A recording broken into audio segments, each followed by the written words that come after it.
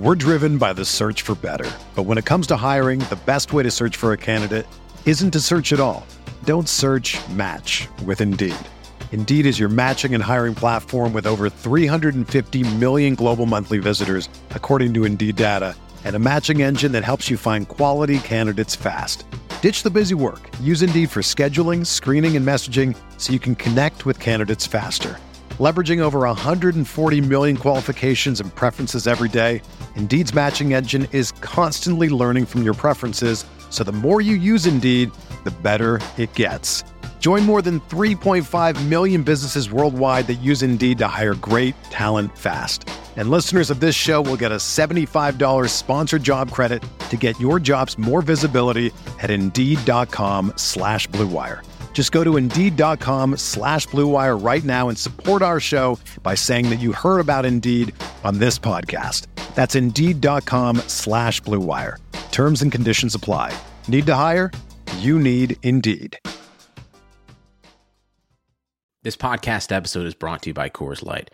These days, everything is go, go, go. It's nonstop hustle all the time. Work, friends, family, expect you to be on 24/7. Well, sometimes you just need to reach for a Coors Light because it's made to chill. Coors Light is cold lagered, cold filtered, and cold packaged. It's as crisp and refreshing as the Colorado Rockies. It is literally made to chill. Coors Light is the one I choose when I need to unwind. So when you want to hit reset, reach for the beer that's made to chill. Get Coors Light in the new look delivered straight to your door with Drizzly or Instacart. Celebrate responsibly. Coors Brewing Company, Golden, Colorado. I'm Chene Ogwumike. I'm Lisa Leslie, and we're very excited to tell you about our new podcast with Blue Wire, Front and Center. Lisa and I are breaking down what's going on in our lives, in the world, and keeping it 100. We're also learning from amazing guests as well, like Emmanuel Acho. People that show love to me, I forever got their back. Vivica A. Fox. If the foundation isn't right, then the rest of it's going to go wrong from there. And more. Subscribe to Front and Center today.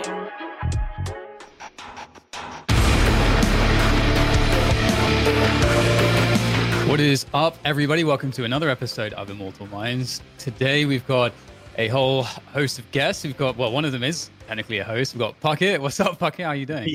Hey, bud. I'm excited to join this. We got the TSM boys with us. Yeah, absolutely. We've got Drone and Taylor's. Drone, how you doing? Hey, what's up, man? How are you? Taylor, you awake for this? I am, yeah. Very awake. I feel super ready to talk. It's interesting, we were talking about, some of the topics and, to go over. And sometimes I take it for granted that I just know who everybody is. And Puckett, again, being the good host that he is, actually put a note into the doc. It's like, we should actually probably ask for some more information for people who don't know who you two guys are, Drone and Taylor. It's who are you guys behind the scenes? Obviously, Drone, you play for TSM, and Taylor, you're a coach. But what are your, can you give us some tidbits about your backgrounds and how you kind of, came to this position as being one of the, positioned to be a great player and a great coach on one of the best Valorant teams? I was a professional Counter-Strike player for a couple of years, not tier 1, definitely tier 2. I played for Splice and Envy. And then I switched to Valorant right as the beta came out because I just felt like it was a change of pace and I really wanted to get away from Counter-Strike. There's some soiled things there. So, I just made the swap and it's been pretty good so far. Yeah, Counter-Strike, I obviously came from CS2 and I coached Drone and I coached Cutler on a team and I coached Wardell and Sabrosa on Orgless, and we could not find an org for the life of us on that team. So switching to Valorant made sense because we all trusted Riot. And I knew Drone and Cutler were having a really good time in the beta. They were kicking ass. So I figured that meshing these four together and then going after Hayes, who had been really enjoying it too, and he had played with Cutler before, would be a good fifth for us. So, but Counter-Strike for me felt like a party that I didn't really belong at, or like I was trying to figure my way out through. Like I understood the game and keeping up with the meta was interesting and stuff, but this just felt like such a fresh opportunity to come and really pave our own way. So yeah. Taylor, can I ask a little bit about your background in particular? Like, how does someone want or choose to become a professional esports coach. And then to get into it at the grassroots level, you got to dive in tier 3, tier 2. So what was like that come up for you? And then how did that change when we entered the world of Valorant? My come up actually came through the media part. So I would do interviews with Launders, the Counter-Strike caster. We paid our own way to go to events and start doing interviews. And then like Henry G's company paid us a little bit of money for one event, and some of our interviews took off, like the Adderall interview with Semphis. That was one that we did. So that made like New York Times and stuff, and that landed Launders the job at Yahoo Esports. And it got us a lot more exposure. And then after those interviews, I went to work for Splice as an analyst. So I moved to California, quit my job. I used to work in the auto industry. I like raced cars, and I was a mechanic for a while and stuff. Hence the BMW. It makes sense now. Yeah. So cars were like my whole life for a long time. And then my friend got me into CSGO in like 2015. I played 1.6 in middle school, all the way into high school. And I played like some pro level matches. But I was always just messing around. And becoming a coach was never like an idea for me. I never wanted to do it. I still probably wouldn't want to do it if you asked me, honestly. Just because like this idea of being like I always tell my guys that I'm not a high school baseball coach, and I don't want to yell at anyone, and I just want everyone to be patient and like just play the game. That's all I want. Just play the game. I don't want to do this like psychologist father figure thing. It's just not my gig. So I don't know. It's hard to say what made me want to do it, but I'm enjoying it a lot. So. And Drone, did you put the team together with Tailored? Was this all Tailored building TSM? How did the team come apart or come together, I should say? It was mostly me and Cutler went to Tailored, offering him like, "Hey, we're gonna switch to Valorant. Would you want to come over with us?" And he's like, "I have an idea." And then he talked to Yassine and Matt. So I'd say it was mostly him orchestrating the whole thing, but it was like two groups of people coming together through him. I'll take that credit, but it was a group effort. We all kind of knew what the right move was. That's awesome. I mean, it had to feel like very good going into a game where you can kind of just reinvent yourself, because it does feel like CS, as long as it's been around, everything is very sort of all the trenches are kind of dug in at this point. Everything's quite cemented and crystallized. So it does feel like a lot of players and struggle to gain the opportunities that maybe their skill and passion and work ethic perhaps earn them. So it's really cool to see that it's come together in this way. I will quickly say throughout this show, everybody will be doing some giveaways. We've got 3 giveaways courtesy of TSM, who've been super kind to provide us with some really dope merchandise. Obviously, you can see Tailored is sporting some awesome TSM merch right there. So if you want to be sexy like Taylor, make sure that you're active in the chat. That's what you need to do to be eligible to be able to get dropped one of these giveaways. No regional restrictions, anyone from anywhere. We've got a box tee, we've got a canteen, the keychain, and a mouse pad. And then lastly, we've got the Dragon hoodie, which will be sub only. So, make sure that you're active in the chat. And in fact, we'll do the first giveaway now. So we'll run it for about 30 seconds or so. So you just have to chat in the chat. And right, so that gives us 30 seconds for some small talk. What did you guys have for breakfast? I didn't eat breakfast. Haven't eaten yet. I need coffee. Have a glass of juice. No one's eating anything, so that's cool. Is that something? That's an interesting question, actually. If you're going to go and compete for TSM, do you guys all have different habits, or are you all on the same page in terms of what is the best for your performance? I think everybody on the team has their own different pregame, like I guess ritual, right? Like I try to eat and like make sure I'm drinking a lot of water while I play. But so I know some people like specifically ritually wash their hands before they play, like a lot. It's just like a thing that they do to like make sure they grip the mouse pad. I don't know. I don't know what they say about it, but it's like right before they play, they go and wash their hands. I know that. I think one of our teammates says that. You seen maybe? Matt washes his hands quite a bit. Yeah, I think there's a lot of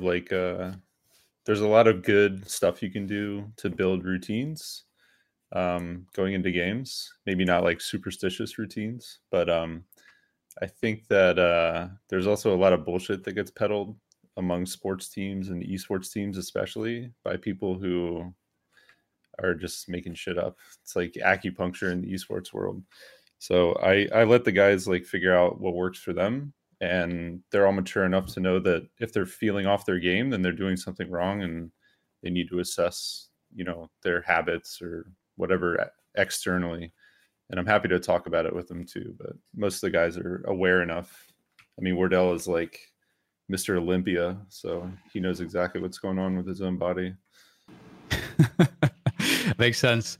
I actually think the hand washing thing makes sense, but quickly, I think it's time to do the first giveaway. Actually, draw a winner. So if the Immortal Mind Spot would be so kind to hit the big red button, we'll see who's getting that first giveaway, which is the box tee to start things off with. It's not nice to call Mike a bot. Push a plays. Who is it? Oh no, that was a sub. I thought it passed. That wasn't a bot. The pie guy. The pie guy. Giveaway, yeah. Congrats, the pie guy. That's a good name. Pie is it? Yeah, pie is the way of life. I don't even have that shirt. It's a sick giveaway. Awesome. Damn, this show is awesome. We've been live for 5 minutes and you're already giving stuff away. Yeah, man. TSM gave us.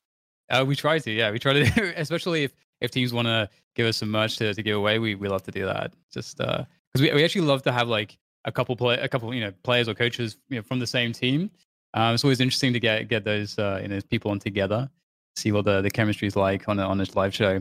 But speaking of which, I have to say, you guys have been, I guess, somewhat quiet ultimately because there hasn't been much in the way of tournaments going on, and already we were talking sort of off stream about a little bit about First Strike and rankings and stuff, and we'll get deeper into some of those topics. But what has it been like for you? Because we, in contrast to CS, you guys haven't had much, play time in actual tournaments, which is a different type of practice from actual competitions. Is that weird? It's a little weird. When we started playing initially, we played a lot of tournaments. We would enter whatever was pretty much going on, like a lot of opens. The CLG Blitz Cup, I think, was one, and pretty much anything we could play in. So we actually had a run there where we played pretty consistently a lot of tournaments, even if they weren't big ones, like Ignition Series tournaments. But after that, since what was the last one we played in, Taylor? The last Ignition event. Yeah, and since then we've had that Pop Flash. long break. Yeah. So since then, it's been a bit weird. It's been a lot of time to practice and work on things that we want to improve about our game. So I think we're all excited to kind of show off what we've been working on. It's funny. It's been so long that the meta we developed is starting to feel stale already. And we haven't even played it. We haven't showed it. But all the top teams kind of know what we're doing already because we've scrimmed them so much. And we haven't even shown it in a tournament yet. So our everyone's agents have changed and the way we play maps have changed. And our IGL is different now and stuff. So there's a lot right there. Can we start though with the agents? Like, what should people in my matchmaking games be playing? Because I feel like a lot of them are running off of 6-month-old VODs. I watched a lot of scrims yesterday, and I was blown away by the amount of Reyna and Phoenix combos that I saw. Is Jet out? Is Jet still in? What should people be running, Drone? I think Jet's still in. I have noticed a couple teams playing less of Jet. I guess it's because the op nerf people maybe want to move away from her because they're expecting more of a nerf. To follow that up, just specifically on Jet, but I think she's still viable, and I think people should still use her. So in terms of your ranked, yeah, I mean, if you have a sick Jet player, like you don't want any random guy running Jet. Like you want your best, either op or just generally best mechanical player to run Jet. So yeah, I don't know. I wouldn't go heavy duelist in rank though, because if you have like 3 duelists and the things kind of go south and the other team's better than you, that goes really bad really quick. Yeah. I think this game you can play any comp. Right, it just has to fit your play style, and you have to communicate. So the hardest part about this game compared to a CS pug is that Counter-Strike's like a set way of doing things, right? And most people have been watching it for so long that they kind of understand a default, a rush. They know how to throw basic utility, but in this game, it's like there's colors and explosions, and you don't know what the hell is going on half the time. So it takes a little bit for people to get used to, but I think in the next couple years or whatever, you'll see people pick up like, oh, I got to fill in this Sage or Brimstone or whatever. Yeah, and one thing I think that we did have in terms of tournaments, obviously, is we did have the Renegades Invitational as maybe somewhat of a look into maybe where the meta is going right now, at least in North America. And of course, a lot of the top teams were missing from that tournament, you guys included. And what did you think about some of the games you saw from that tournament? We obviously had the biggest storyline is Andbox, of course, doing so well. But there's almost, I feel like with that, there's almost a pinch of salt that needs to be added, because in this game, it feels as though even more so than much more so than CS, a team can have a really good run if they're a brand new team, and it can be a lot down to the fact that no one's used to playing them, no one is understanding what to expect from them. And as soon as teams start to say, okay, this team is actually a threat, does a little bit of work, gets a bit more intel, prepares a bit better, then that team's results might dip quite significantly. Is this something that you guys are you looking at Andbox like that right now, or are you genuinely impressed with what they were able to accomplish at Renegades Invitational? I mean, I think the most exciting thing for me about that Renegades tournament was to see the new roster Andbox come out and play, because I think that was the first, maybe not the first tournament they played in together, but the first with a bunch of eyes on them, or at least enough, against tier 1 teams. And so, I mean, you can't discredit entirely what they did, but also, that, like you said, that tournament didn't have all the tier 1 teams in it. They weren't the best in it. I'm excited to play them if we get to. That'd be really cool. But just with the people on the team, I'm friends with all those guys, and I'm happy to see them finding some success. So, I wouldn't discredit what they did, but also I wouldn't take it as they're a tier 1 team yet. Yeah, I played with Brad, with Android, and Jake Yaster, and both those guys are so talented. I don't know if I can curse. I'm sorry if I slip. But, you're all good. Okay. You be you. Those guys, yeah, that works. Those guys are so talented that I'm just happy to see them with the org support to do what they need to do. I know that they had some trouble finding a full roster to fill out, but it seems like the 5 that they got are willing to put in the work. So we'll see how they can compete at the highest level, or how all of us can compete at the highest level. Honestly, it's been so long that all these teams who were at the top, us and Sentinels and Envy and stuff, could be a lot further down now. We don't know. We just won't know until this tournament comes up, but we feel pretty confident. So we're still so early in Valorant that I feel like every team at this point, as a producer, my mind says we need to make 1 or 2 stars on every single team. So if I could ask you guys to break down this squad, I see if you go to the Wikipedia page, if you go to the Spike, there's different lineups here, but according to their most recent lineup, it says Yaster, Android, Akis, Poach, Seb, and Boy.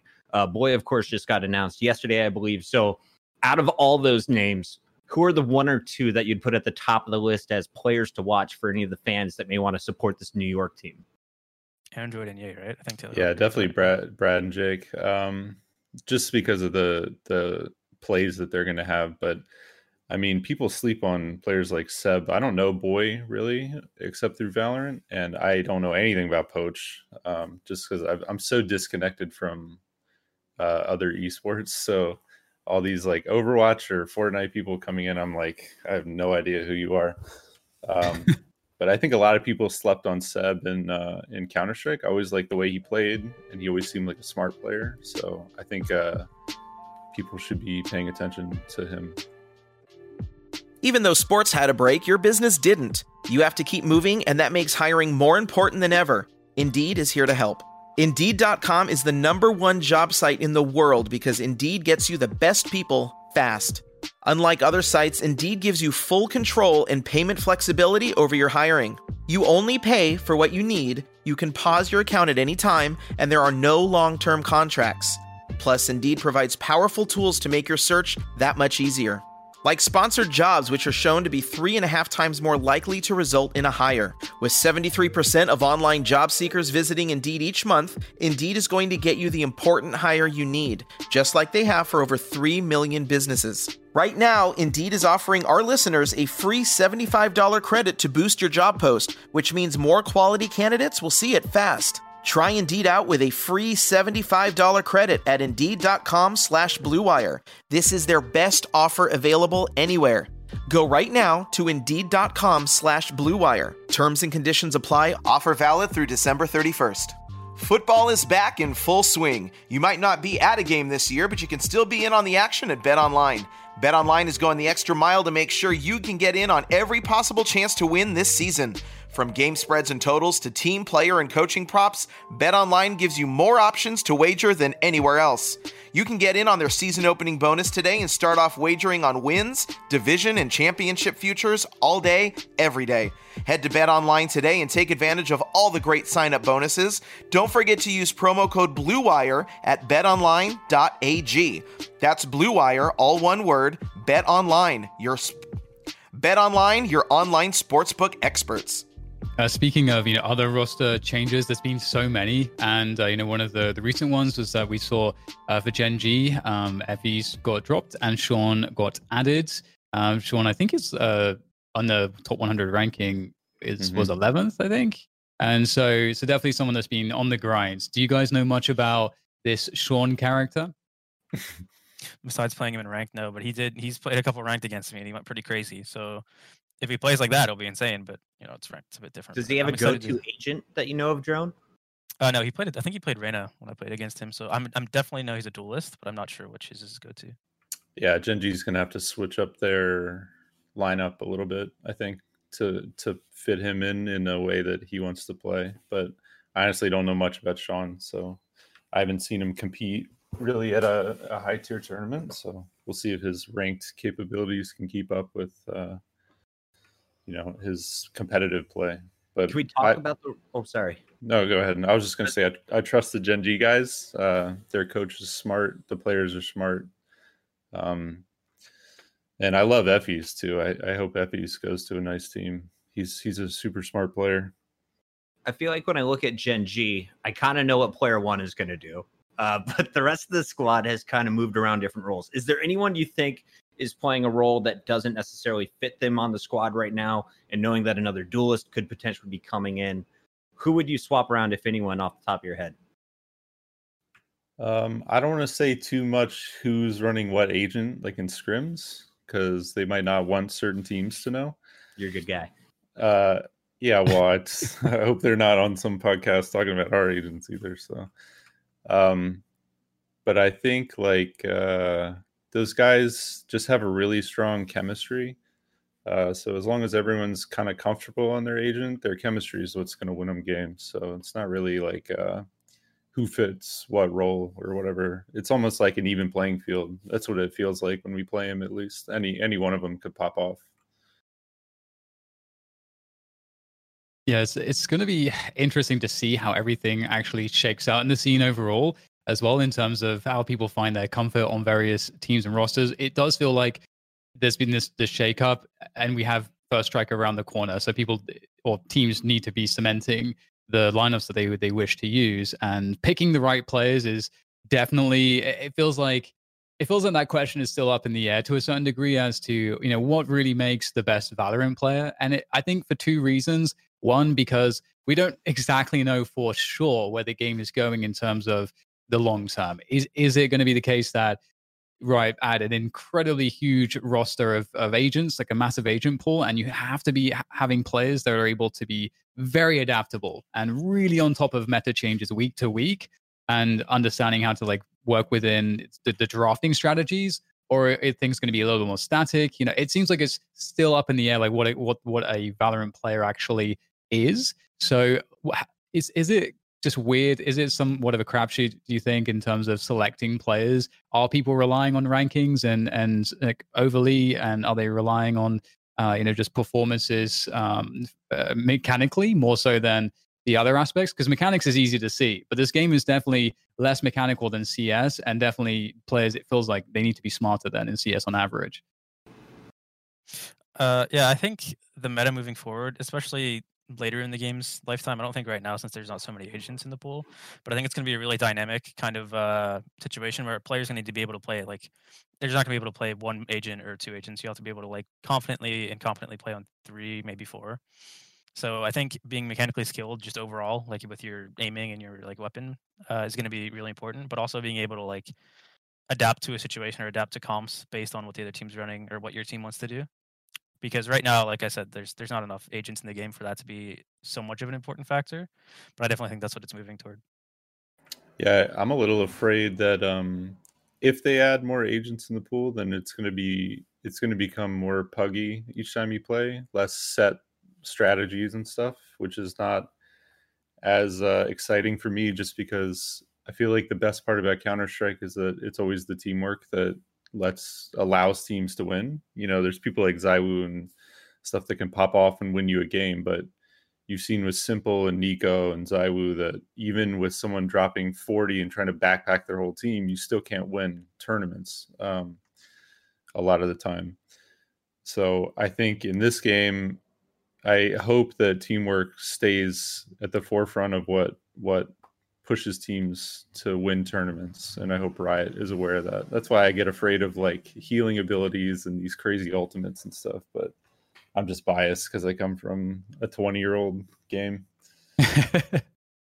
Well, one thing we could look at right now quickly is, we have had a lot of these roster moves, and we actually had the Spike GG. I saw that they released a top 10 ranking for North America, and there's been obviously so few tournaments, and generally the sample size of competitive matches to create a ranking is a little bit suspect, I suppose, at this point. But it just is what it is. So you guys can see on screen that Sentinels is up on the number 1 spot. You guys are on the number 2 spot. We've got an entrance from Mamba Mode Gaming, which is cool. They've been a great up and coming team. T1's doing a bit better as well. Do you think that these rankings make sense from your experiences? There's no FaZe, there's no 100 Thieves, just to call out a few of the names. No Immortals on this list, which kind of blew my mind. So is that how things should be, guys, or what needs to change here? Is it the second half of the group? The first 5 look fine to me. Yeah, it's a little weird that like FaZe isn't on there or someone, but I think it's just generally weird that they decided to come out with a ranking system in the middle of the biggest break between tournaments so far we've had in the game. It just seems like a bit of a counterproductive, right? You think they'd wait until like at least after this first strike tournament to try to release this, but I mean, yeah, FaZe should be on there. I think 100 Thieves. Well, again, because 100 Thieves really hasn't played anything, so yeah, the first half it's hard to say. I think Immortals isn't on there because they had such a big roster shakeup. By the way, they only had like 2 remaining players. But yeah, I mean the top 5, any one of those teams, I think, could win a tournament. Honestly, all of these teams could probably win a tournament on the right day. Mamba Mode parted ways with We Did, who was a big part of their roster, but we've still scrimmed them after he left, and they still put up pretty good numbers. So Equinox, obviously trying to win, is like the new hot team right now, right? So yeah, all these teams are pretty solid. I probably wouldn't put T1 in the top 10 right now. But that's just because there's so many orgs. I mean, FaZe, 100 Thieves, we've played all these teams, and I kind of have a ranking in my head of how I would put it, but we just need a competition, and we need a LAN really badly. Yes. Oh yeah. Yep. My God, we need to get offline. Dude, it would be, just that first international LAN. I think it's so interesting. A lot of pros I've spoken to have said that it doesn't even matter region to region, just matchup to matchup within your own region. It can feel like stylistically so different. And so that is just such an interesting prospect, because that's something that's in CS, just the fundamental nature of the game made it so that there is somewhat of there's an optimal way, more or less, to play CS, and that's what you're trying to strive for. And for a long time, it was really about figuring out how to put all those pieces together. I think Astralis was the first team that really showed how to do that. And then it felt like everyone was trying to do what Astralis was doing and then perfect all of those fundamentals. But with this game, it feels like it's not about any objective, one best way to play the game. There's just a lot of different ways to play the game. There's a lot of mind games. There's a lot of adaptation. And that's, where the game is won. So it's really, to me, what is most striking with that idea in terms of how it's different to CS is that in CS, you can have a team that does it the best, and that's clear. Are you worried that there won't be as much of a reward in this game for being an Astralis, let's say? Is there going to be too many results that will be one because we just didn't we only had it's only MR12, we only had so many rounds to adapt, we didn't adapt in time, we lost a key map. That's not I don't feel that's as representative as to the skill of our team, we should have probably won that game if we played it 10 out of 10, 10 times as opposed to 3 maps. Yeah, I think that's going to be a thing moving forward. I specifically like that you brought up the stylistic clashes between teams. I think that's a lot of what made us versus Sentinel so entertaining for people, especially in that phase of Invitational, is that when we play them, they play us like no other team, at least at the time, had played us. So it really caught us off, and it made us like adapt on the fly and change a lot about our game while we were playing them. And I think someone mentioned, I forget who it was, that we brought the best out in each other, even though there's a bit of a rivalry there. We definitely made each other play to our best potential, and I'm excited to see more of that moving forward. But like you said, it might eliminate the dominance that would happen in terms of like a Shalos and Counter Strike. But I don't know if that's necessarily a bad thing. Maybe I think that would make for more entertaining storylines between teams. Yeah, it's interesting because I feel like I try and watch like EU games. I try and watch matches from everywhere. But I still feel like South America and EU are behind on the meta when it comes to agent comps and stuff. I still feel like there's an ideal comp and there's agents you should be playing. So even though there isn't like one set way to play the game, I mean, you could run 5 Vipers and have a good game for sure. Wait, Viper's viable? Yeah, for sure. 100%. Okay. She's extremely strong right now. Thank you. But she is complicated. Like you need to really change the way you play, and people don't want to put that time in, So yeah, you'll probably see Viper on a map or 2 of ours coming up.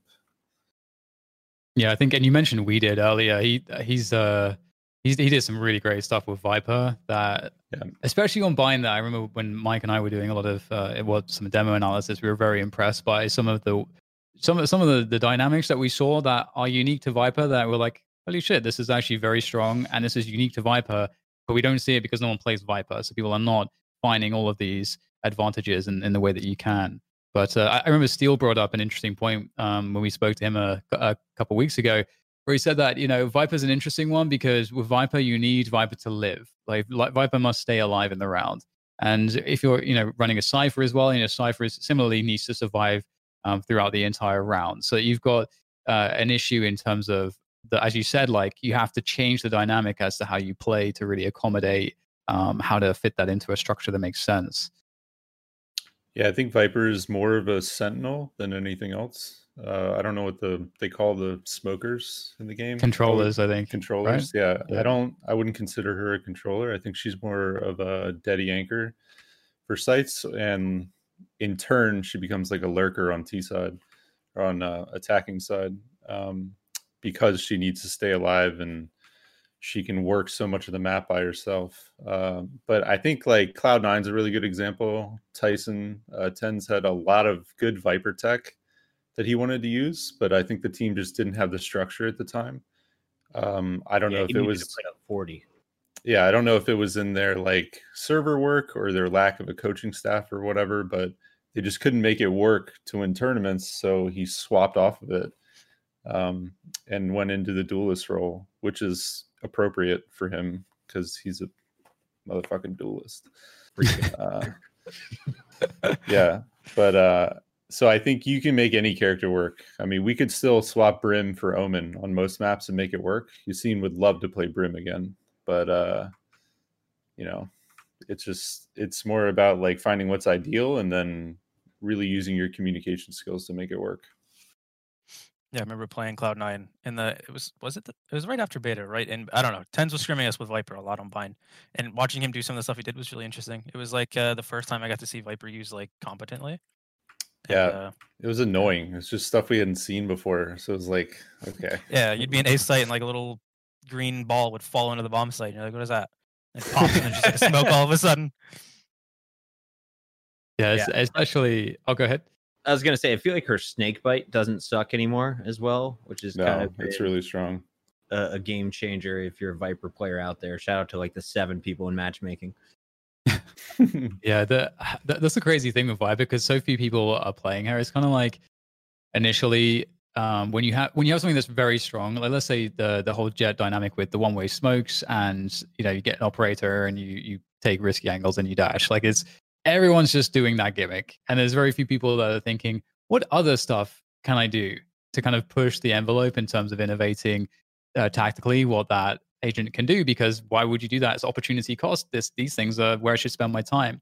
I felt like, that's happened with a lot of different agents, and with, I think, one-way smokes is like such a big one. It's like, especially with Viper, for example, there's so many one-ways which, if a player sees that one way, it's just very, very obvious how you play against it, and it's just doesn't really have much value. And that smoke is very good.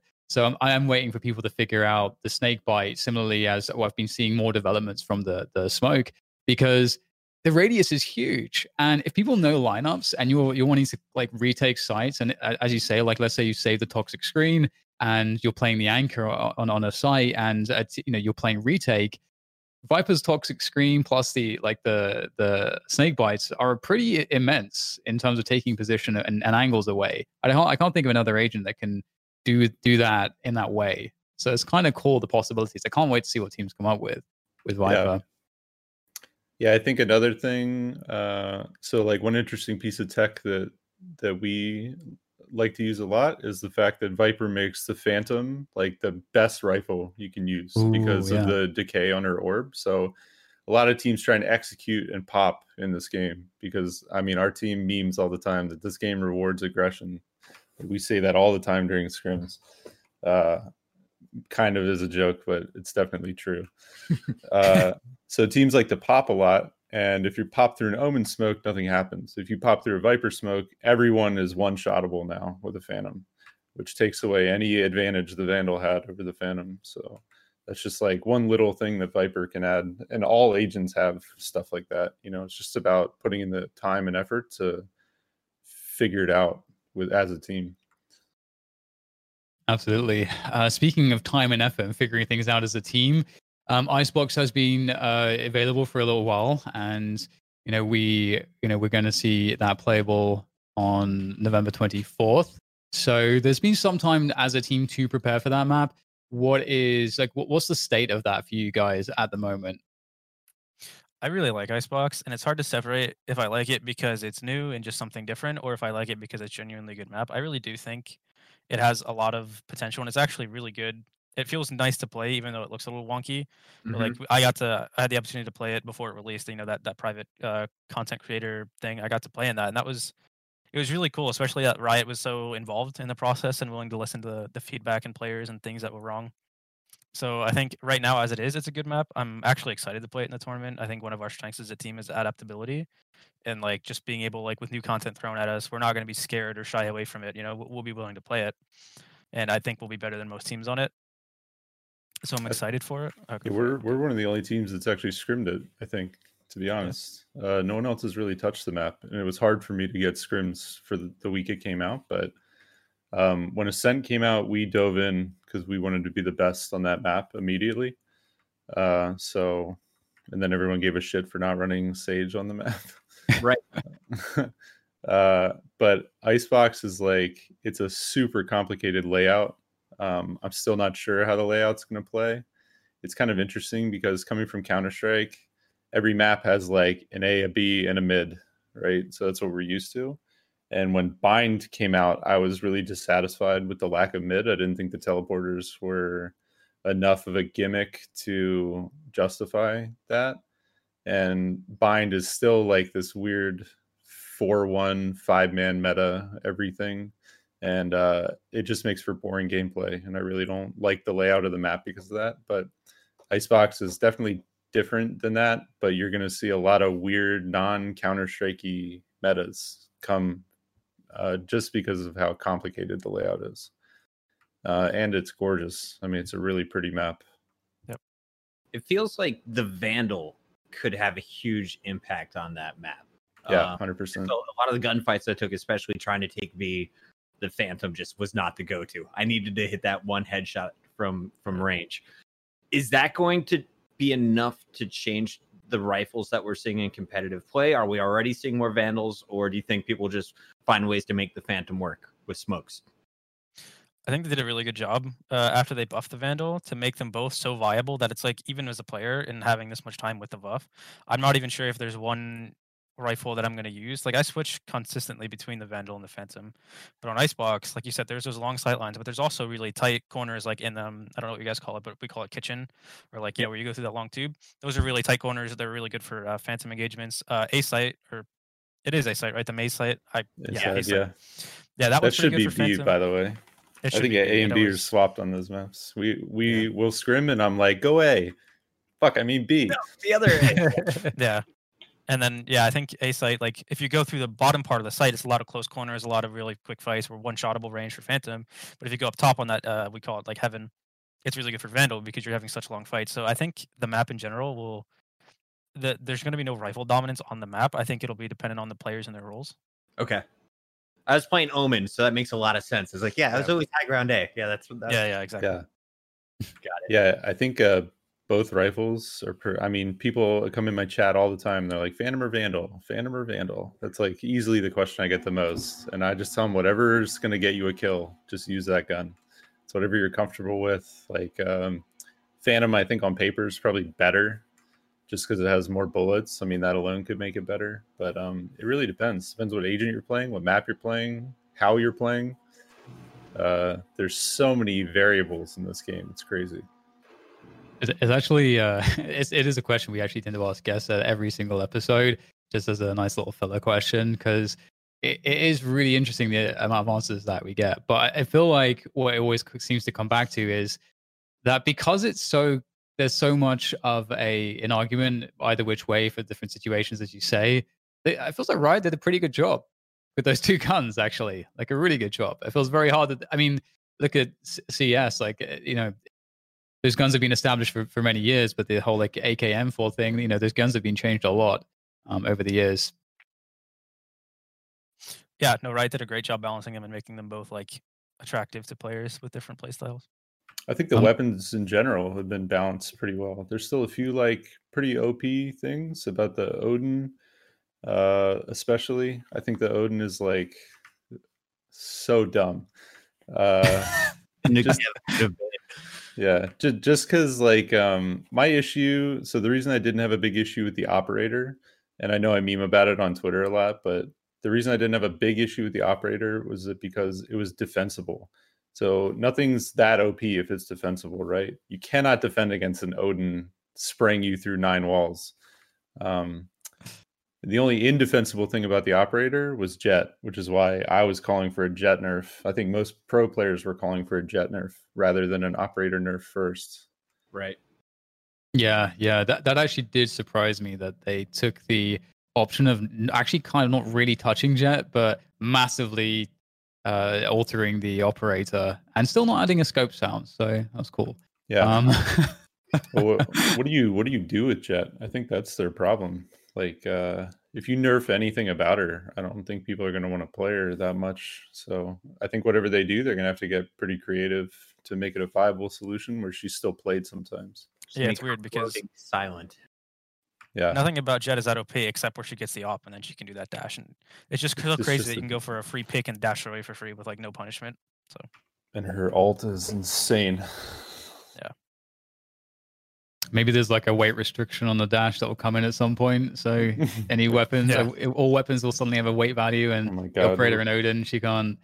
Playing Tarkov now. Yeah, absolutely. Speaking of agents and so on, we have obviously Skye releasing in 3 days, and so everyone will be able to play her, and she'll be playable in First Strike November 9th.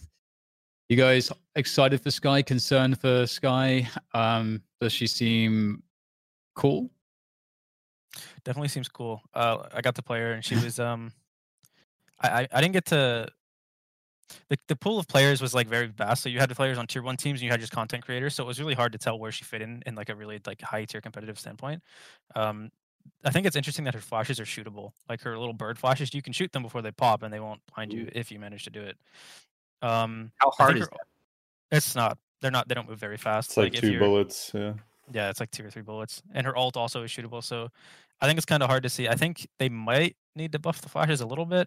But I'm excited for her. Like I said, I think we're really confident in our ability to adapt and change to different things in the game. So I think the amount of tech she brings is pretty insane. So not only does she have the flash and the ult that's perfect for post plants and side takes and stuff, she also has an AoE heal that you can stop and start whenever you want. So I think on paper she's really strong, but so was Killjoy. And then, now Killjoy is like still viable in a few maps, but I don't think she's that strong. With Skye, I thought it was the Tasmanian Devils, the ultimate. Is that going to actually be worthwhile in tournament play? Do you think people will be able to hunt down those kills in time, or is just getting the information going to be good enough? You mentioned you could shoot them. So I'm thinking, like, as a player at the pro level, how much do you actually get from that ult? I'm honestly thinking, I think the most exciting part of that ult is the fact that not so much like a good player almost never is going to get hit by that. They move really slow and you can shoot them, like I said. But the info it gets, especially if you're in like a 1v2, 1v3 and you don't know where they are, if you pop that, even if it doesn't kill them, you see what way they go. So you know where, they're playing. So there's some pretty cool potential for like clutch situations with that. But yeah, no, I think it's that's almost like a Cypher ult. Yeah, kind of, almost, just a little bit less. But I think it'll be mostly used for info. I don't think it'll ever really hit anybody. It's gonna be interesting to see how that goes. Her Roomba thing, I don't know what it's called, but that acts as an AoE blind as well. So not only does she have flashes, AoE heal, she also has an AoE blind and a singular stun, plus the ultimate. So that's a pretty strong agent on paper. What do you reach herself? So I'm not playing her. Yeah. What do you think about her flashes giving like an audio cue when they actually blind someone? Do you think that is like good enough, even though the flashes are easily like broken? Do you think that's a good balance, or is that too much maybe? I think it's kind of cool. It's interesting. It's different. Yeah, I haven't actually played with her yet, so I can't really say until I run around the server with her. Slotting her in the lineup. Sorry, do we know how long she's out before we see her at the pro level? Like, will Riot restrict her in most tournaments moving forward? Do you think community events will restrict her? Yeah, Riot puts an embargo on their new agents. November 9th is the first day that you can use her for first strike. Yeah. Which is kind of nuts because, we've been doing all this prep work and we might have to quickly change our entire comp and setup, a few weeks into a big tournament. So, who would you say on TSM would most fit how you anticipate Skye to play? Like, who would make the most sense on TSM, or is that something that you wouldn't feel comfortable answering right now? Well, most of the top teams, I mean, like the fans and stuff don't know who's playing what agent and stuff. They don't even know that, Cutler is IGLing now, and he has been for months. But most of the top teams kind of know, like, just because we've been scrimming everybody. But I think that what we really want is a Jet nerf, because there's a lot of agents that we want to put in our lineup that we can't, because Jet is just too strong. She's too powerful to use. So, I mean, Wardell will tell you that he wants a Jet nerf more than anybody. Okay. Interesting. He's sick of playing against her, and he's sick of people getting away with stuff because of they're playing Jet. He wants to rely on his op skills just for what they are. So I respect it. And he's a good rifler. Okay, so I'll take this moment before we sort of move things along to do our second giveaway. So we're giving away the canteen, the keychain, and the mouse pad. So all you have to do is be active in chat, and we'll start that right now. I want to ask you, Jerome, actually, whilst we're doing this. So we had Scream on, and we were talking about usual Valorant things, and his mind was blown that he thinks Phoenix has just always been garbage, and he had no idea how Phoenix came into meta in North America. And I actually blame you for that. So why is because I think you're an amazing Phoenix. I think you're definitely the best Phoenix player I've seen on the pro level. So what is it about Phoenix that you think made so much sense, and why did it complement TSM and your playstyle? I think the thing that drew me to Phoenix initially was his design as a character really fits my playstyle. It's really aggressive and it's very playmaking. I think the thing with him is that, and maybe Youth just has a different mindset on this, but like his ability for on the fly playmaking, decision making kind of thing like that, like where you see an opening and you can take it really quickly with Phoenix, because his flashes are like, they're selfish, but they can also be used in a team environment. But if you see a window of something, you can flash that smoke, or you can flash around the corner, or you can go for the kill. Whereas like on a character like Breach, where you can flash for yourself, technically, it's not really going to work so well. You have the weapon pull out time, you have the flashes that are somewhat turnable if the person's fast enough. And I think that I guess I don't want to say they haven't played against a good enough Phoenix to see why he's viable, but like I appreciate you saying that I'm the best or whatever. I'm the reason the meta came around, but I'm happy to see other people picking him up and actually using him in the way that like I thought he was really viable in a comp, and I think in our playstyle it complements it pretty well because we're like I said, we're very like we have strats and we have strategies and we have like set things, but we also have ability to like adapt on the fly and make those adjustments that you need to do in the middle of a game. So and I think Phoenix is really good for that. Can we get Drone's official top 3 Phoenixes in North America list? Ooh, not myself, right? We'll put you at number 0, the originator. Okay. Spot. Caboose before he's like kind of doing Reyna and Phoenix, but Caboose is really solid. Corey, yeah, but he also plays like Raze too. But God, Corey's insane, that guy. Mm-hmm. So, and he's then really I don't know. Cute too. Okay. Yeah. I can't really think of. I don't know if anyone else really mains Phoenix. GMD played him for a little bit. Yeah, we don't. I can't even name someone else who plays him, honestly. And have you seen a Phoenix in any other regions? First of all, do you watch the other regions, Drone, or you just focus on what's going on with NA? We as a team watch it. Taylor specifically takes time outside of practice himself to like watch other regions and really pay attention. And whatever he finds from there that he thinks is important or something that we should look at, he'll bring to practice, and we'll spend time together watching. So, I have experience watching some games, but not as much as like someone like you or Taylor or DDK. For sure. Yeah, it's actually interesting. Sinatra's name hasn't been dropped here. Is there a reason why you think that Sinatra's Phoenix isn't worth mentioning in the top 3 here? He's got a lot of fans, man. I think Sinatra. I think Sova. He's in my head. I don't think of him as a Phoenix. I think he's okay. So, like playing against him. He's so much, or I think he's so much more impactful as a Sova. He's like the most annoying Sova I've ever played against. So in my mind, I don't connect him as a Phoenix player. I connect him as a Sova player. I mean, one map, Dan. True that. Yeah, I respect that. Well, with that said, time to press the button. The Immortal Minds bot is going to draw a winner. And for the record, as we had mentioned earlier, it is not Mike. It is a bot we have specifically made for this show. And it is Dioroloff. So congratulations. You have won yourself some TSM merch, the Canteen keychain, and mousepad. The next giveaway will be at the end of the Ask Us Anything segment, and that's going to be the Dragon hoodie, which will be a sub-only giveaway. That is, it's pretty gorgeous. So, right, moving things forward then. We kind of talked already about sort of the current state of the game, but what are we hoping to get out of First Strike most, given that it's really the big return to the most serious tournaments, and Riot are kind of backing this, and Riot are going to be running those finals as well. So this is a big deal. Yeah, I think the tournament's gonna set the precedent for like moving forward what Valorant tournaments are gonna look like for the most part, because Riot is so involved in this, and they're by far the most involved of any tournament. Like they've talked to us individually and they've talked to other teams just specifically about the tournament and what things should happen. And on top of that, I think it's a really good way to start seeing where teams match up with all the new roster shakeups and where things have gone. So us against Sentinels, see how that matchup still goes, because we haven't played them in, like Taylor said, even in practice or any kind of capacity in like months. So it's hard to say where that's at.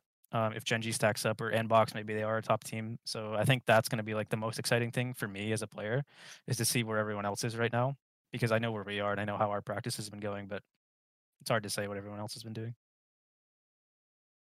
Yeah. Oh, sorry, go ahead. I was just going to say, it's like, I think in the future, it won't be qualifier only. So that's a little different. You probably will see invites to future Riot events.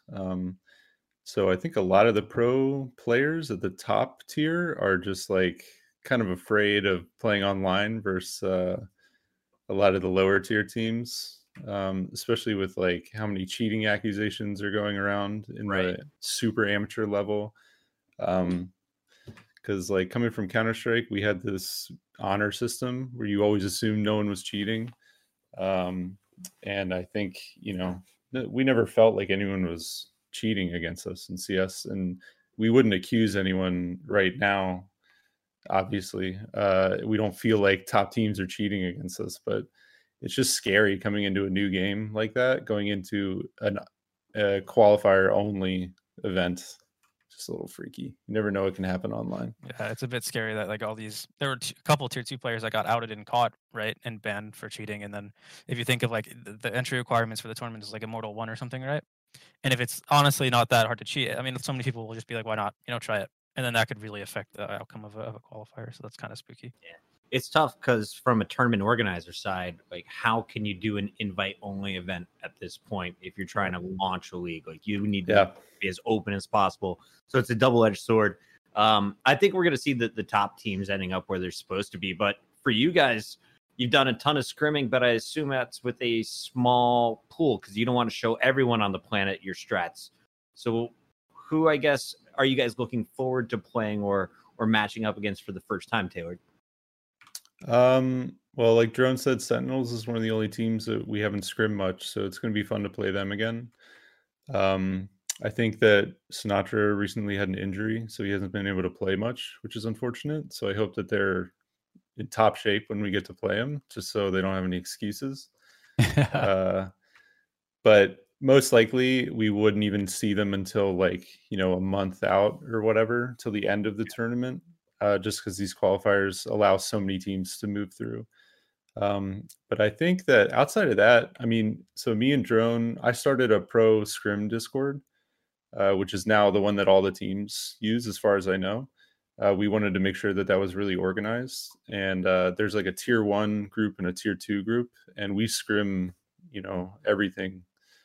everyone in there, or we try to at least. So we've played against, Genji, Envy, Energy, 100 Thieves, T1, all these teams. So we kind of know how we match up against pretty much every team going into it.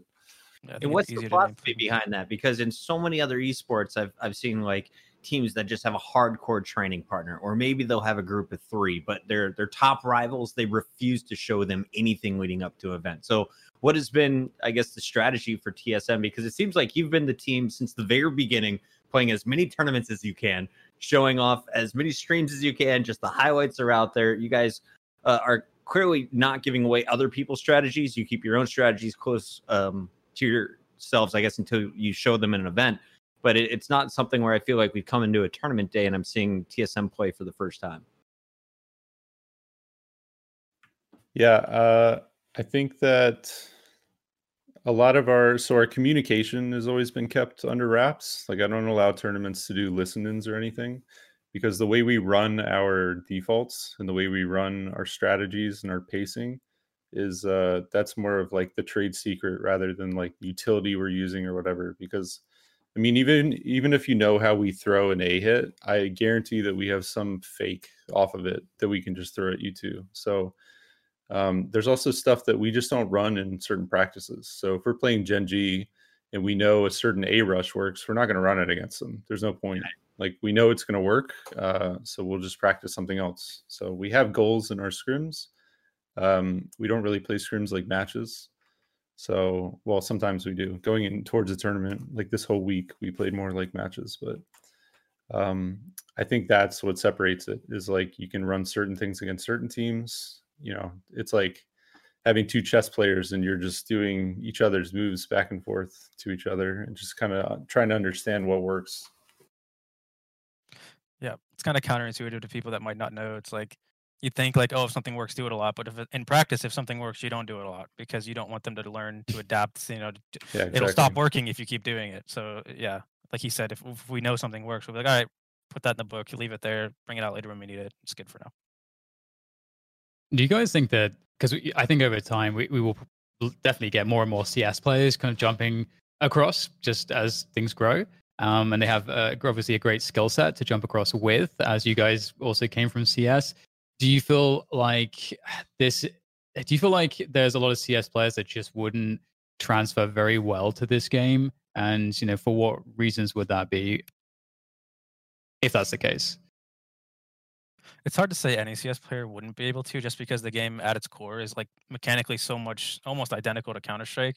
But like any professional Counter-Strike player will come and he'll be able to be like Immortal Radiant just off of the fact that he can shoot people in the head way better than most people. But like the utility isn't so much like Counter-Strike, where in CS, like you said, there's like set ways to use it, set pop flashes, set smokes, things like that. In this game, it's so much more on the fly, off the cuff kind of stuff. Like you need to be able to see what's happening, make a decision, and adapt really quickly. And I can't name off the top of my head any CS players I don't think can do that, but I know it's definitely a different skill set just from having the experience of coming from Counter Strike to playing this game. It's like it's a different part of like your brain that you use to like use the utility in this game than it does in Counter Strike. Yeah, I think right now the game is at a crucial moment where the people who switched over earlier are like getting way ahead of the people who are trying to switch over now. And I think it's just because the game is evolving and the meta is starting to grow for how to play these rounds out, especially on T sides. You'll see a lot of CS teams come over and they just play these super slow, we call them nobbies, these super slow rounds. And it just doesn't work in this game. You can't do that. Yeah, I forget who I heard say it the other day that like it's like all the Counter-Strike players that initially moved over are now becoming Valorant players, and all the people moving over are still going to be CS players playing Valorant. So it's like a bit of a gap. Yeah, I feel that for sure. It does seem like a very interesting switch for a lot of people, because also, like, again, I think you don't get as away with mechanics as much, for sure. Like in CS, it feels like there are definitely a lot of players, and I think that the way, at least my perception of the ecosystem of how players kind of get known is ultimately like, you have to be you have to some extent be a pug star and to show off that mechanically you can hang. But the thing is that mechanics can get you out of a lot of poor spots that in professional play is not going to be very helpful for you, those kinds of habits, to be getting into those spots in the first place. So I feel like that's another interesting spot for Valorant, is that there's also a tier of CS. I feel like, well, again, taking Astralis as an example, where you have a great, coaching staff and support structure and a much more of a regimented approach to team play. It feels like certain players, like let's say if you take a player from, like if you took Elige, for example, from Team Liquid, then that guy is very used to playing in a professional way and has been doing that for a long time, has habituated a culture that makes sense for that kind of environment and so on. Feels like there's like that elite level of CS that exists, and that would be very, very beneficial in Valorant too, because you do need everybody to be on the same page, and it seems like you do need people to be having a good work ethic. And do you think that level of structure and so on is starting to come up in this game already, or is it a bit freewheely at this point just because the game is so young? Where do you see things going? I think that's what happened and is currently happening. It kind of started happening when a lot of the tier 1 orgs started signing teams. People started cracking down and stopping. Like, I know for us, when we started playing tournaments at first, it was like we didn't put too much like thought into strategy or practice regimen or anything. We were just like, let's play some tournaments. Let's like play together, see how it goes, do as best as we can, play what feels like fun, right? And then as people started getting signed, we got signed. 100 Thieves got signed. Liquid has a team in EU. All that stuff. Everyone starts thinking it's way more professional. So like things like you said, how the top echelon of Counter-Strike players have this regimen and this whole like mindset about them where they're like like Elige, he knows how he plays, he knows how his team works, he knows the environment he needs as a player to like succeed. And I think that's becoming more prominent in Valorant, especially in the top scene, in the tier 1 scene. But in tier 2, I think it's interesting because it's not as much like you see people being more willing, and it's already happening in Valorant, where people are becoming stagnant and not willing to try new things, like the Viper thing. Like, she's been buffed like 3 times, and there's still not that many Viper players. James is one, we was one in tier 2, and I think that's cool. But yeah, I think it's happening. I think it's slowly shifting toward that dynamic in teams. Yeah, I think Elige would be a god in this game. By the way, I'm scared for the day he switches over. He plays casually too, right? He's played a couple tournaments like ringing for people, and he's insane. Shit on us in a tournament once. Yeah. But I'm a big fan of John, so I think that I'm actually kind of underwhelmed with how little development there's been amongst some teams that should be developing. So I don't blame like the smaller teams, amateur teams. A lot of these guys still have, jobs that they work, or they're in school or whatever. So I don't blame them for kind of just pugging it out a lot of times in tournaments and stuff. But I'm kind of disappointed in like a lot of the EU scene with the way that they've developed and their lack of structure. I've been really impressed with like how Sentinels has like took a lead and made their game unique. which was hard for us to adjust to. And then there was like Dignitas threw us for a loop by just playing that one map a lot differently than we had played before, and it knocked us out of a tournament. So there's so much potential there for people to be creative that I'm disappointed in all these Counter-Strike players who came from the world of Astralis and the world of Liquid, and they're all just not putting the effort in. So to me, it's super exciting, the idea that we can pave a meta and pave a creative like route through this game, and people don't want to grab that opportunity. It's insane to me. This is like the first esport I can think of off the top of my head where the NA scene I feel like is pretty confidently like infrastructure is better. Like we have more teams, we have better practice schedule. We have like just more support system under us than the EU teams do. Off the top of my head, I can't think of any other esport that's been like that. So we have this opportunity to change the EU dominance thing, which is exciting. Taylor, I think we have a lot of people out there that may be listening to this from the business side of things. So I've done a lot of consulting, and even for Anbox, I was trying to help them put together some players early on, to help them find a coaching staff, to find analysts. It was way harder than I thought it would ever be to track down people willing to make this their full-time position. So for any of the upcoming orgs, because we know players are being signed left and right as old contracts are now expiring, and as new teams see the gold rush, they need to get in before Riot makes any official plans for 2021. So how do you find that staff? How do you find a tailored and get someone to kind of put a team together for you? I don't know. I mean, it's hard. It's who do you trust in the industry? Who do you trust, and who do you know that knows what they're talking about?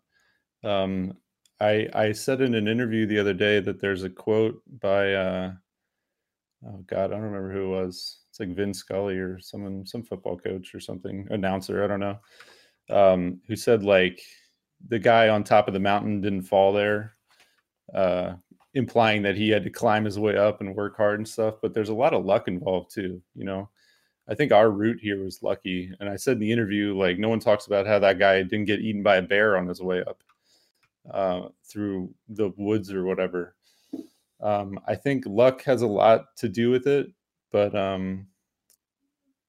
it's just finding people you trust, I guess, finding people you want to work with that will like have the same vision as you, I guess, to use kind of a cliche way of putting it. But I don't know, honestly. It's hard. I think a lot of these teams who are coming in are asking me who the potential superstars are, like who's the Stewie 2K of this game right now, and it's hard to answer because I don't know how they communicate. A lot of these people have never played on an esports team before. They've never set foot on a stage, and I don't know how they're going to be in the long run. So all I can do is try and refer people who have the character that I would want to work with, or the work ethic, at least.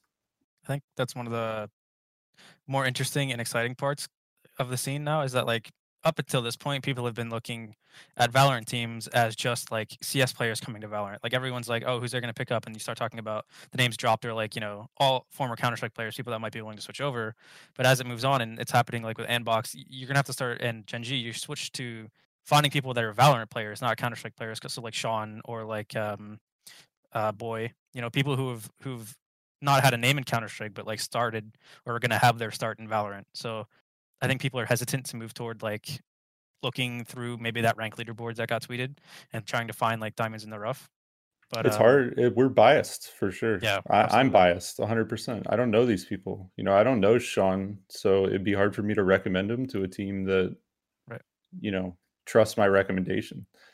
So not yeah, even it's older tough. brother like Shanks. Yeah, exactly.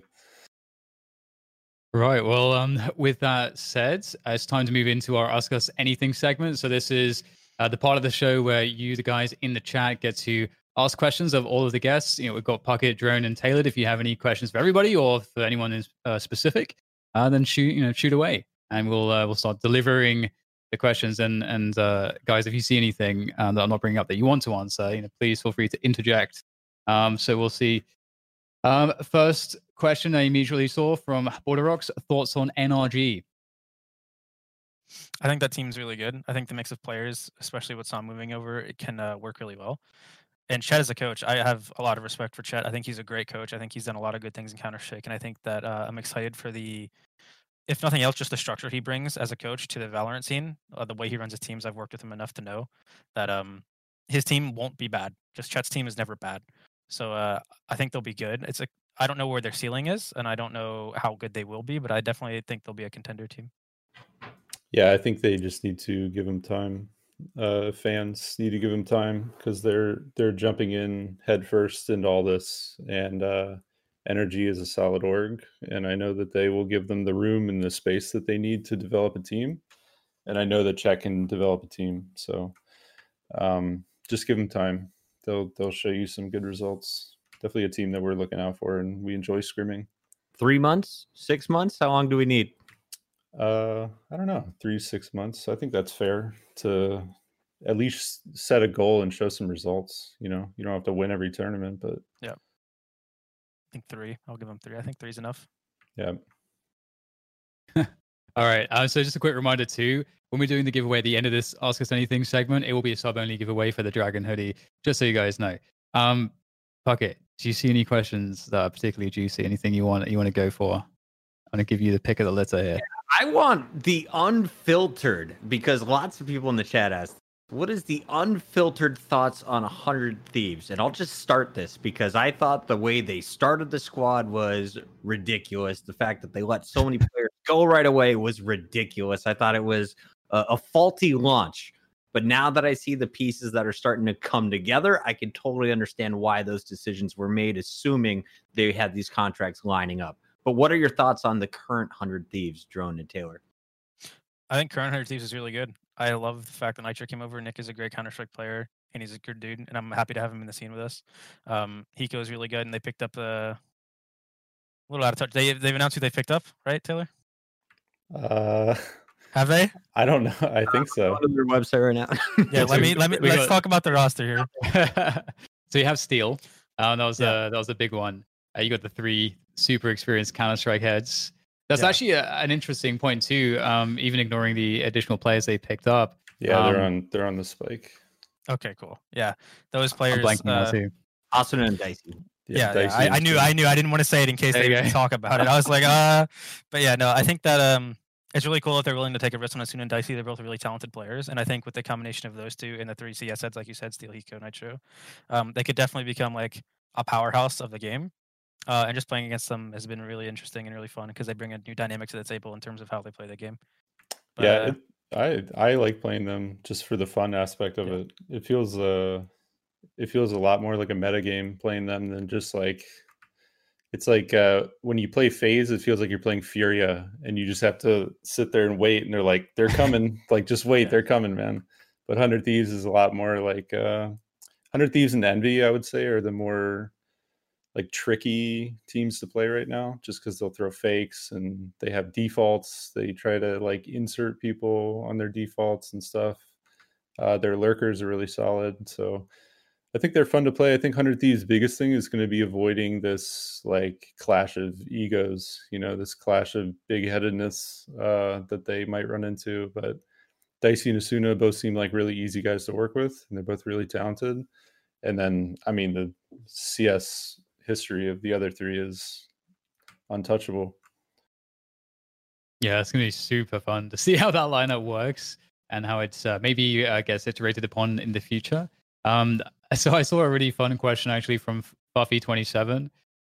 If you could build your perfect player with the aim of one pro, the brain of another, and the personality of a third, which 3 players would you combine? Ooh. Aim of aim, brain, and personality. Corey's gonna go with my aim, brain. Yeah. Steel or Nitro, and then personality. Wardell. Yeah. That's a big. Personality. It's people like watching. Yeah, big personality. Big. What is the personality for Wardell? For anyone who's never watched him. Oh God, Taylor, go ahead. My God, I don't know. If you could like make sugar into a person. That's pretty much what he's like 24/7. Oh, that's so awesome. He's like a human game fuel. It is so funny too, because I remember when he was first sort of coming up, I think back when he was playing on Ghost Gaming, I saw him in person and he was so quiet. He was so shy and quiet and withdrawn. And now he's just like gone to the opposite end of the spectrum. It's amazing. It's amazing. I think he's still a pretty reserved person. And I think it's just because he wants to get close to someone before he really lets go with them. But yeah, I mean, his stream blowing up has really helped him come out of his shell and show people who he is. So it's good. It's healthy for him for sure. Says cocaine's a hell of a drug. I'm with you. I don't think he needs that though. That's all natural. Sugar could be a person. That was perfect. That was pretty amazing. I got asked, what are your favorite in-game voice lines? And immediately my brain just dropped, and then I went to all of Breach's lines. Do you have a favorite, though, Drone? I know you got a lot of time on Phoenix. You got a lot of time on a lot of agents. Yeah, I think my favorite voice line just in general is going to be a Raze one, where it's just so simple, and it just makes me laugh when you'll spawn in the game, and if there's a Raze on the other team, the Raze will be like, their Raze sucks. And you're just like, okay, like that's just a little bit of like, it just makes me laugh. So that one. Yeah. A lot of the voice lines make me laugh. I like whenever Yassine says his, because his game is in French. He put his game in French, so we'll just hear these random French voice lines sometimes. Like, okay. But yeah, they did a really awesome job with all the voice acting and stuff in this game. It's so different from Counter-Strike, man. It's like, I don't even know how to describe it. It's like going from working at Apple to working at Disneyland. You know, it's the same amount of money, but one of them is like way more intense with the lore and the colors, and it's a lot more fun, and the engagement. Yes. Speaking of which, we had a question from Yesway Station. Are you guys excited about the possibility of a franchise league for Valorant, like Riot has done with League of Legends? I always felt that CS was too saturated with events. So there you go. There's some of the Disney there for you. That's a huge identity shift of as a player from an open circuit free market system to a more closed system. What do you think? That's like it's just a scary word, franchising, because in Counter-Strike it was talked about a lot, and there were so many back and forth and so much. There was like, it was the most dividing thing I think I've ever seen in the scene, was the franchising. Was that some people were so against it and some people were so for it. And I don't know. I don't watch too many esports outside of like Counter-Strike in this game, but I know Overwatch League didn't do so hot when they did the franchising thing. That went kind of south. I don't know if there's been examples of it working well, but I think if it's done well and done properly, it'd be great. It'd be a good thing. But the matter is, like, will it be done properly and well? And I think if there's going to be a company to do it, Riot would do it well. But I think it's scary. I think they're on their way to doing it well. Honestly, with they've capped community tournament prize pools, but they haven't stifled community tournaments at all. So there's new talent, new teams that have come up. I mean, XCS pros like Drone and myself have found our way in the game, and I mean, Riot has changed our lives 100%. You know, just with incorporating or including us in conversations as players is crazy, and they're building a faithful community behind an actual good game, a competitive game. So that was my biggest worry, was that the game wasn't going to be competitive. But I mean, Counter-Strike is like probably the best game ever made competitively. I mean, it was made to be competitive. That was the whole point of the game when they created the mod. So building a game off of what Counter-Strike has done, and then engaging with it in a way that Valve has never done, is going to be awesome. And mark my words, I swear there's going to be attempts at TV shows and movies and stuff once a lot more of the lore comes out, just because, I mean, Riot has to be thinking in those terms, you know? Yeah, I'd watch a Phoenix sitcom right now. Yeah, Phoenix sitcom. Weeks left. I did see a bunch of questions about Vision Strikers, Dan, and I know that Sideshow has called out a lot of these teams in other regions that are really using utility well in combinations on their executes, something that we didn't see in the early days of North American Valorant. So have you seen a lot of new utility options, I guess, tailored, or I guess any set plays that you've picked up from other regions that you've been impressed with? Or what are your thoughts, I guess, on just utility use in the scene in general right now? Yeah, we actually have a play called Korean Barbecue that we took from Vision Strikers. But Vision Strikers is probably the one team I'm always really excited to watch. I think they're the best team outside of NA, 100%. And I think that they're the most dynamic team outside of NA. They seem to be the ones putting the most effort in. They run comps that are almost always similar to what we're coming up with. And I don't think that's from them stealing from us. I think that they're, putting the effort in to find those comps themselves. So I think that they could easily place, top 3, top 4 in any tournament in NA, EU, whatever. So big props to them. I like them a lot. Yeah, it's been really cool to see. I saw some creativity from Vision Strikers on Bind with Jet. There's just this one play that we looked at a bunch of times, and it just struck me immediately where at the start of the round, you still got that Spectre. You won the pistol. You're carrying, those Spectres over against the first gun round of your opponents. You're on the defense, and the dash forwards immediately from the barrier on A shorts towards showers. And you have the breach flash on the first corner, and then the breach flash on the second corner, and there's a smoke on the right side, and just at showers at the beginning of the round, basically. Yeah. And that was when I saw that, I was like, this is cool because they're not just thinking about Jet being an agent that can dash with an operator and get those free kills. They've actually thought a bit further with this, and that was actually really cool. That was one of the first things I saw from them, where I was like, this is they're thinking this is cool. Yeah. And they find a lot of fun. Like, one of the things I love to do is go in and break all the maps and just figure out what, funky tech I can do with breach flashes. And, they have breach flashes that you can shoot through the floor and stuff on Haven. And that's nutty. Yeah, they have a lot of fun server work put into the game. Right. What are the thoughts on adding agent skins? A question from D/. Does he mean like agent skins just like cosmetic, or does he mean team agent skin, or both? I guess probably both. I'm surprised they haven't done it already, actually, to be honest. I actually kind of wish they would put like specific skins for competitive matches, just because like there's certain spots you can stand with certain agents that you're like invisible. So I kind of wish that they would put like I know they have the outline, like you can put the colorblind outline on. Yeah, and most teams run yellow, but it'd be cool to see agent like outfits skins to differentiate between defenders and attackers. So team jerseys. I would love a TSM skin. Yeah, maybe if they franchise, that would seem like a logical thing to do. Yeah, Call of Duty's making millions off of it. So I think any developer out there is going to just look at that money opportunity. I think just opening up the idea of selling skins, like the way Blizzard has their loot boxes with Overwatch, right? You have 1,000 Sombra skins and other, I guess, costumes you can put on.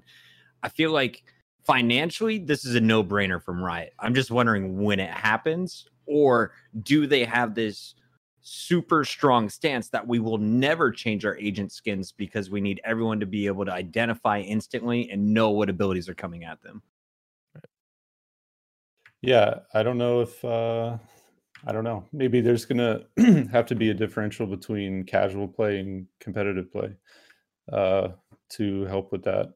But money talks, man. So if there's something you can sell, you're going to try and sell it as hard as you can. But I think Riot's done a really good job of keeping everything tight, keeping everything unique, and keeping everything within like exactly as they want it.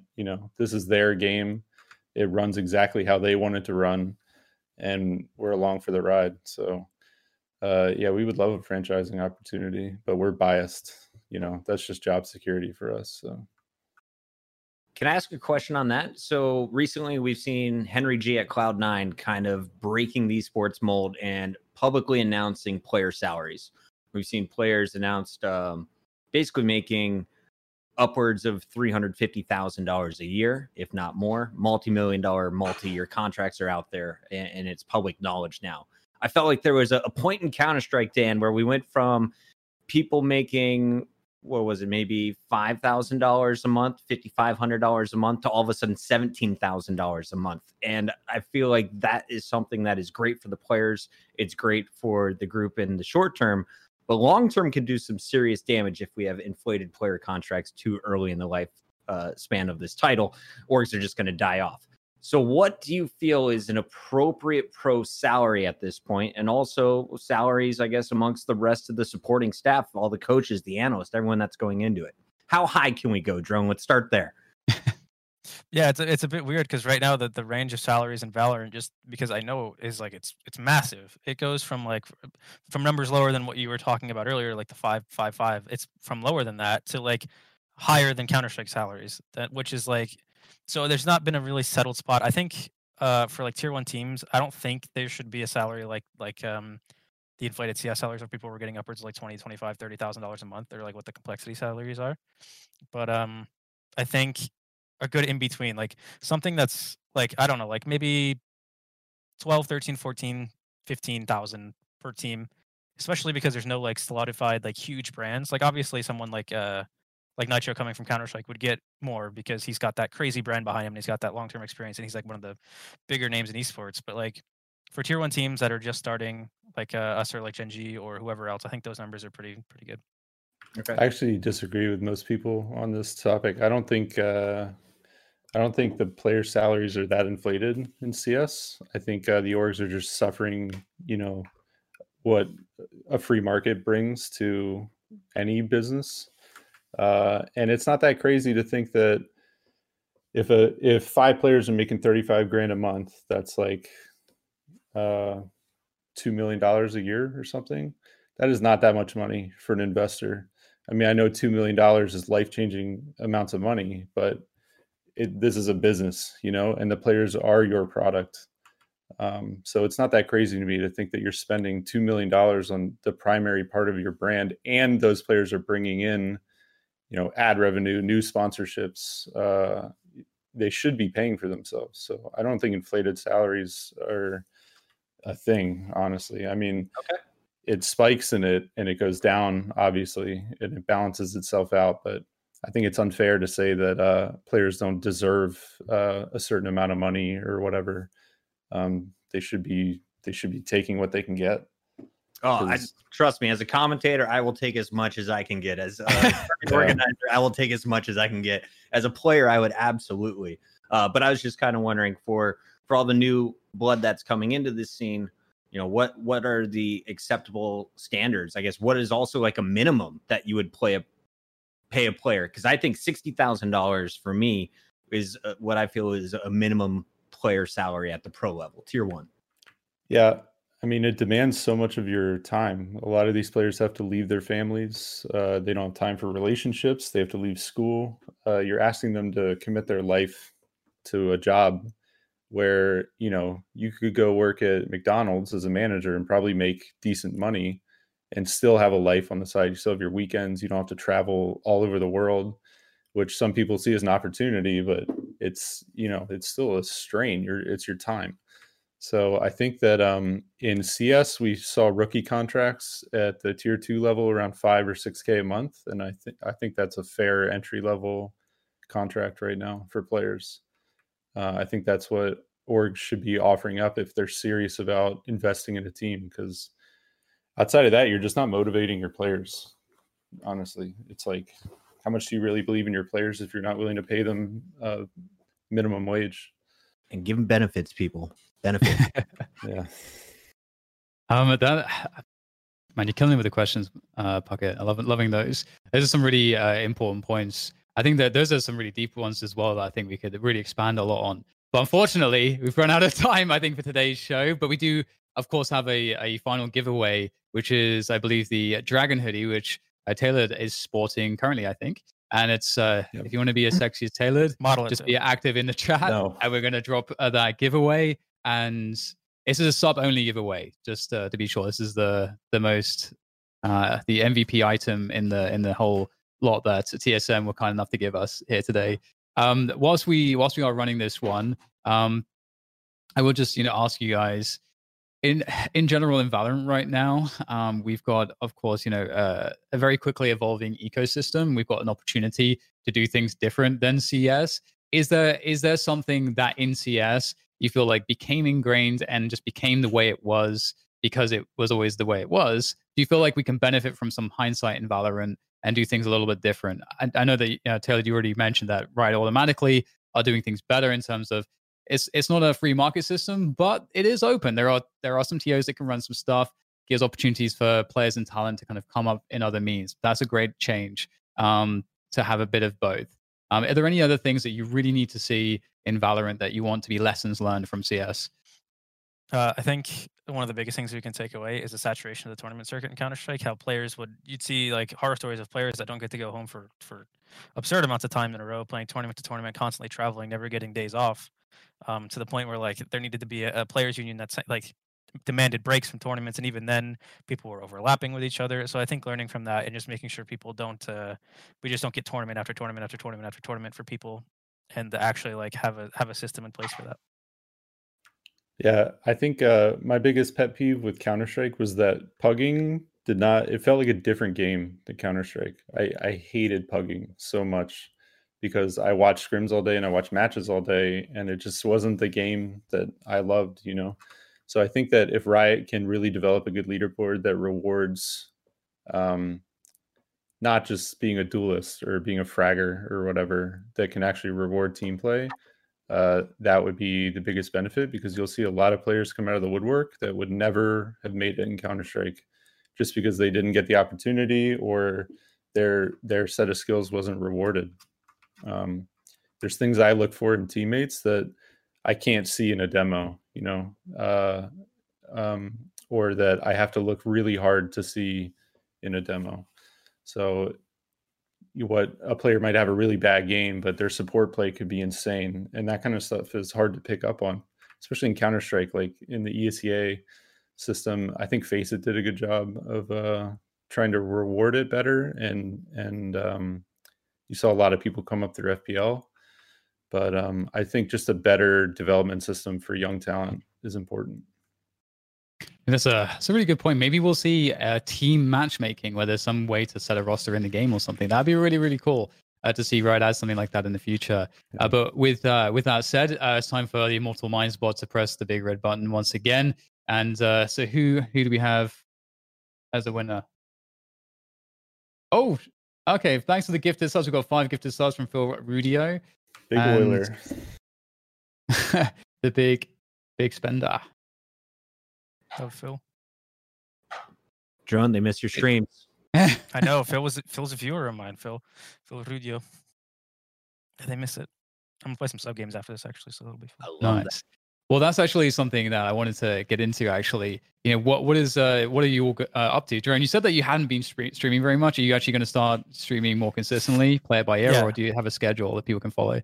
I don't have a schedule. I plan on streaming more consistently. I've been pretty inactive because I've been trying to so we practice for 8 hours a day or something, and then my sleeping schedule was the point where I'd wake up, I'd do the things I need to do before practice, straight on to practice, play until 11 o'clock at night my time, and then I would stream from 11 p.m.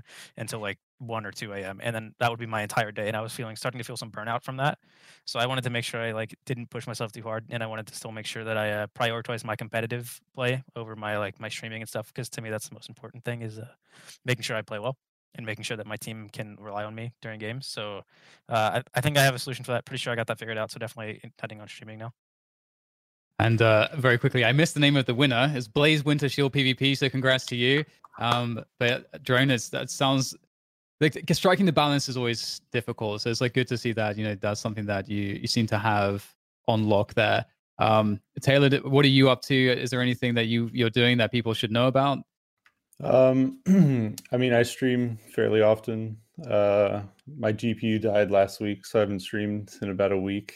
But as soon as my new computer gets here, I'll start streaming again. Right now, we're pretty much just focused on First Strike, so that's been my whole day is get on the computer and get in a Valorant server or watch other people play Valorant for 13 hours a day. So it's pretty much all I got going on. And Puckett, what are you up to, man? I know you got loads of stuff going on all the time. Yeah, busy man. I had some crazy family stuff going on. I was away from video games for a bit, but love being back. I'm so excited. First Strike's just around the corner. We're going to be able to watch not just NA, but lots of different regions. It's back. I felt like we were in a little bit of a rut. There's a little bit of a lull, but the action is coming back. So I'm excited to just jump on that. I've been playing a ton of games, but not streaming because my wife's conference calls get picked up by my new microphone. But we're gonna try and get evening streams out next week on top of the new show I'm doing, the Gamer Hour. Can I ask you guys what it's like as talent coming into a new game like this? I mean, you guys are more volatile than we are because you don't have set contracts. I mean, you might with Riot, but I mean, is it really cutthroat trying to come into a game like this? It's hard to predict anything. It's like one of the reasons why I wanted to do this show is because I thought Valorant, the game was awesome, and I was like, I'd love to do events, but I can never guarantee that I'm going to get hyped for something. So if I can just make content and just because I want to keep up with it anyway, it's a really good excuse to stay on top of the game and keep exploring it. And at the same time, like I'm on my own show, so I have like a portfolio I'm building. So if someone thinks that what I'm doing is cool, then maybe that'll increase my chances to get picked up. That's kind of how I looked at it going into this game, because you can never be sure. It's there's so much great talent, and especially during COVID now as well. There's a lot of talent that are looking for any opportunity because the industry was growing. So there's loads of work for talent. So loads more talent came up and made it their profession. Then all the work went away. So it definitely made things difficult, I think. Yeah, I think it's an interesting year, and everyone's just got to be looking out for themselves and their families. So for me personally, I'd love to make Valorant a full-time situation, but it's not there right now. So I'm staying on top of Call of Duty and Overwatch and all the other games that I really love and enjoy playing. I'd love to be doing more, but as of now, I don't have any dates on the calendar for any upcoming broadcasts at the moment. And I think that's partly a mistake.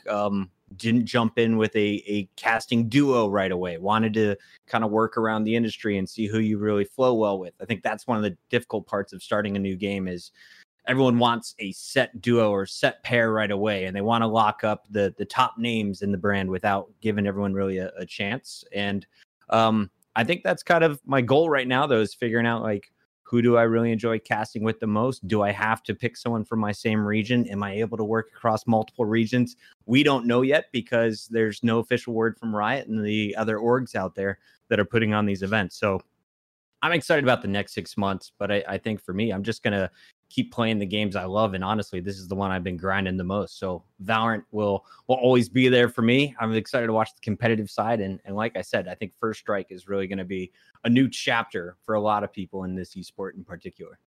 Yep, I agree. Yeah, with that said, thank you everybody for joining us on today's show. It was awesome talking to all of you. So we've had some great discussions. In terms of what's next for Immortal Minds, we will be going live on Wednesday with our VOD review at 10 a.m. Pacific, as we always do.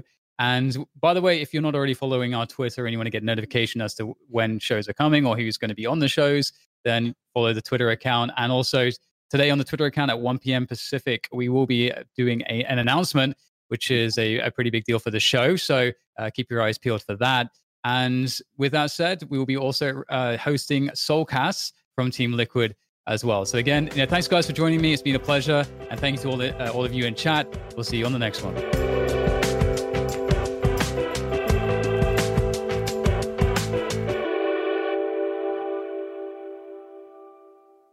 Everyone is talking about magnesium. It's all you hear about. But why? What do we know about magnesium? Well, magnesium is the #1 mineral that 75% of Americans are deficient in. If you are a woman over 35, magnesium will help you rediscover balance, energy, and vitality. Magnesium supports more than 300 enzymatic reactions in your body, including those involved in hormonal balance. From functional medicine doctors to mental well-being and female hormone experts, we all know that magnesium is the one mineral to improve all aspects of well-being and health. But which one? Magnesium Breakthrough from Bioptimizers, the trusted choice recommended by leading experts with 7 best-absorbed forms of magnesium to ensure your body receives the support it needs for overall well-being. Go to bioptimizers.com/balance today and use code BALANCE10 for 10% off. Support your journey to wellness at bioptimizers.com/balance. Magnesium Breakthrough from Bioptimizers, your foundation to optimal health and vitality.